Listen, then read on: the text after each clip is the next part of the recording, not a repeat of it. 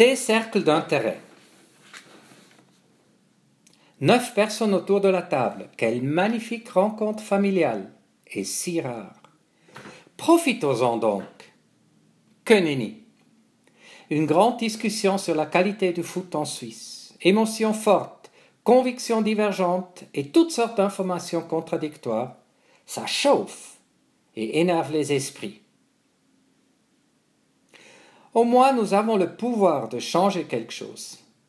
Peut-être pas le savoir-faire de nos footballeurs, mais certainement l'atmosphère de notre repas. Quel gâchis!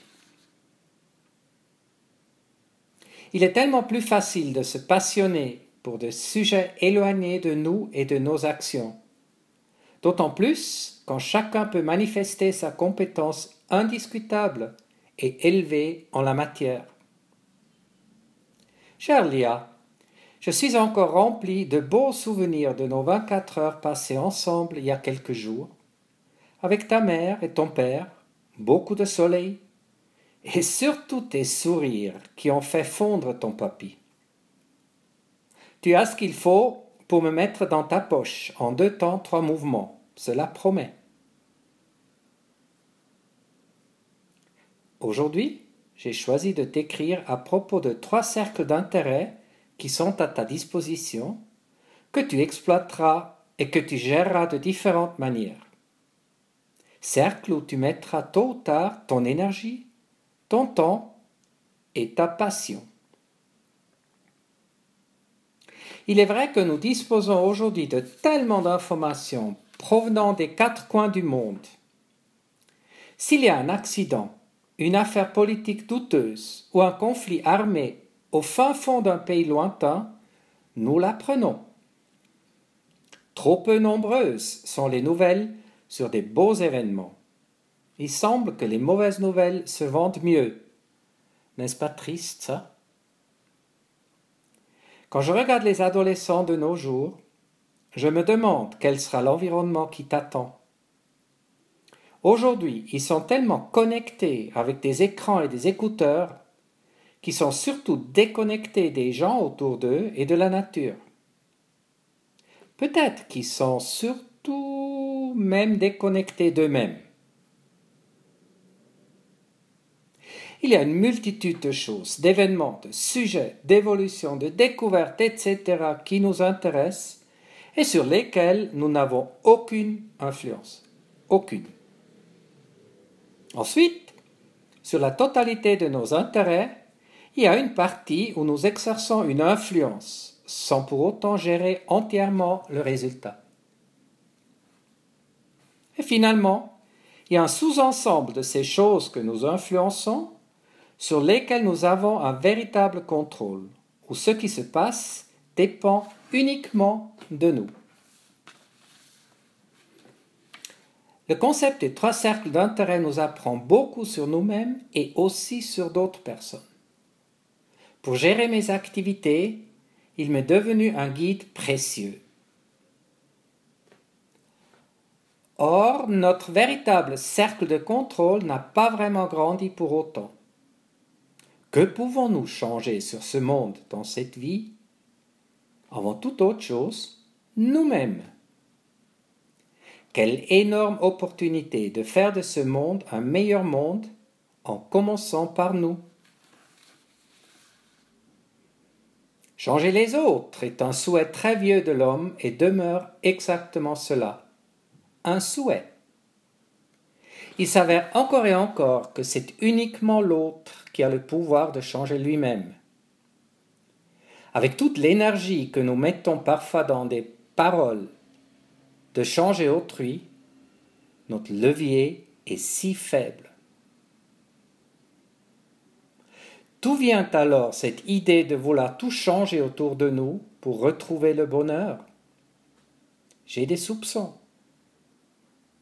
Ne cherchons-nous pas continuellement le confort, le chemin le plus facile?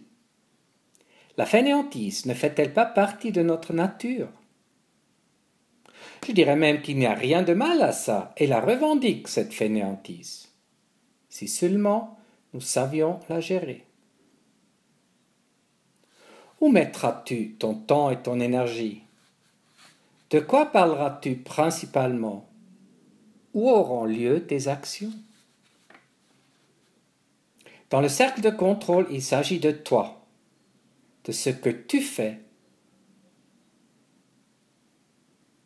ce que tu dis, ce que tu penses. Tu as le contrôle. Tu peux le changer. Je ne dis pas que c'est facile, hein? Notre contrôle s'arrête là. On peut parler d'un contrôle direct. Ton impact est très élevé. Dans le cercle d'influence, il s'agit du comportement d'autres personnes qui se trouvent dans notre entourage. À travers nos actes, nos paroles, notre exemple, nos pensées, notre encouragement, nous exerçons une influence sur autrui plus ou moins importante. Ce que l'on considère un contrôle indirect, car ici, le résultat final dépend de l'autre personne ou des autres personnes. Ton impact est considérable. On définit comme proactifs les personnes qui mettent leur temps et énergie avant tout dans ces deux cercles de contrôle et d'influence. Ils dégagent une énergie positive et créent un effet multiplicateur. Ils élargissent progressivement leur cercle d'influence, entre autres en élargissant leur entourage, ce que l'on appelle aujourd'hui le réseau. En dehors des cercles de contrôle et d'influence, on retrouve toutes les choses telles les faiblesses d'autres personnes, les problèmes d'environnement et circonstances qui échappent à notre contrôle. C'est le domaine public qui peut donner des sujets de conversation, se soldant par l'absence d'action. Tout impact ici est proche de zéro. Ceci est le terrain des réactifs avec une attitude réprobatrice, accusatrice envers les autres. Un langage réactif est très souvent un sentiment de victime. Ils pompent l'énergie des autres. En négligeant leur centre d'influence, ce qu'ils font produit de moins en moins de résultats. Écoute ce qu'a dit Amélie Nothomb. Vous savez bien que le programme télévisé est souvent l'unique conversation des gens. C'est pour cela que tout le monde regarde les mêmes choses, pour ne pas être largué et avoir quelque chose à partager. Ce qui me rappelle d'ailleurs ce que m'a dit une collègue de travail il y a très longtemps. La télé, c'est la vie des autres. Pour tout ce qui est en dehors de ton cercle d'influence, le meilleur choix est de vivre avec et de mettre ton énergie ailleurs. Que ce soit la météo, le choix du président des États-Unis, le cours de change franc-suisse contre euro ou encore l'infidélité de l'épouse de ton chanteur préféré, ainsi que le passé sur lequel on n'a plus aucune influence. En quoi tout ceci peut-il être utile? Ne penses-tu pas qu'il est souvent plus facile de détecter dans quel cercle se trouve une autre personne? Par exemple, en suivant une discussion, un échange, ne découvriras-tu pas assez vite s'il s'agit d'un sujet où les personnes peuvent et veulent faire une différence? Ou si elles occupent uniquement leur temps sans aucune volonté de se mouiller? Si tu détectes ceci facilement auprès des autres, avec cet outil de positionnement, il y a forte chance que les autres le détectent aussi chez toi. Pour cette raison, ne serait-il pas intéressant de t'écouter plus souvent toi-même pour découvrir quels sont tes intérêts? Sache que tu as le contrôle incontestable sur le choix de ce qui t'intéresse. Une chose est sûre. Au sein des cercles de contrôle et d'influence, il y a du travail et des opportunités de faire la différence. En dehors, on n'est que spectateur et à l'abri de toute action éventuelle, ce qui peut être aussi confortable. De mon côté, j'ai peu envie de refaire le monde par des discussions sur les grands sujets de notre temps. J'adore parler des choses que nous pouvons modifier, changer directement, notre participation à l'écologie de ce monde. Même si ce que je peux faire n'est pas énorme en soi, je peux servir d'exemple autour de moi et diffuser de bonnes idées. L'image qui me vient, c'est boule de neige. Cela reste dans mon champ d'action et très terre à terre. Les grands changements ont tous commencé par des initiatives individuelles. Mieux vaut souvent des petites actions que de grandes paroles.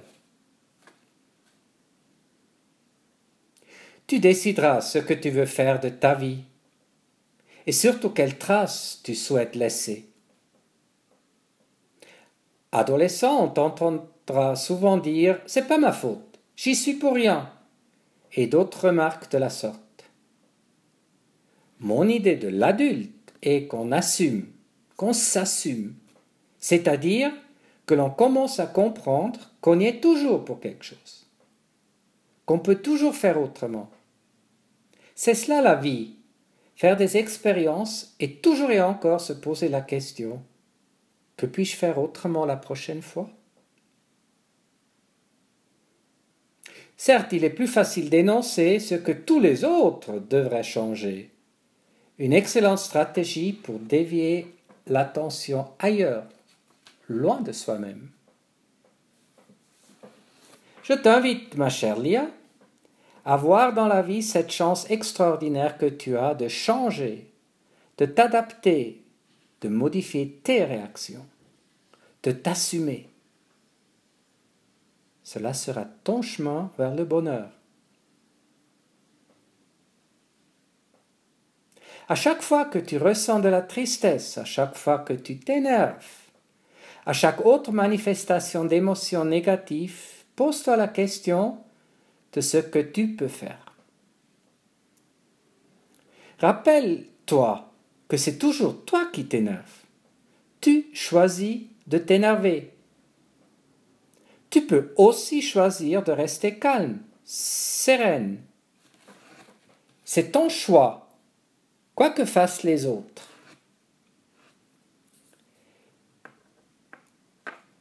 C'est toi qui es le maître de tes attitudes, pensées, actes et surtout réactions aux événements. La véritable baguette magique de la vie heureuse, c'est la gestion de soi et de ses réactions aux situations de ta vie. Crois-moi, chère Lia, rien de tout ceci n'est facile. Se remettre en question, tout le temps, cela demande de la force, du caractère, de la volonté.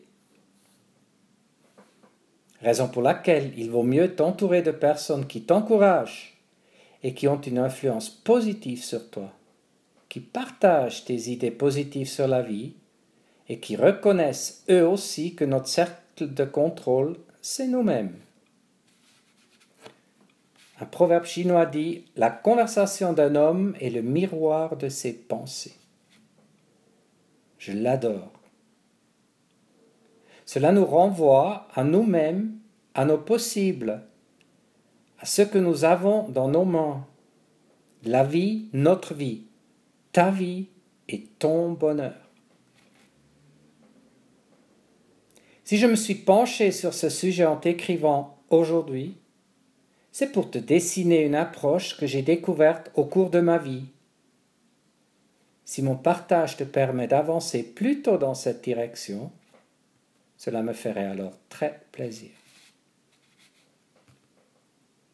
Ma vie a totalement changé quand j'ai compris que mon bonheur dépendait de moi et que de moi.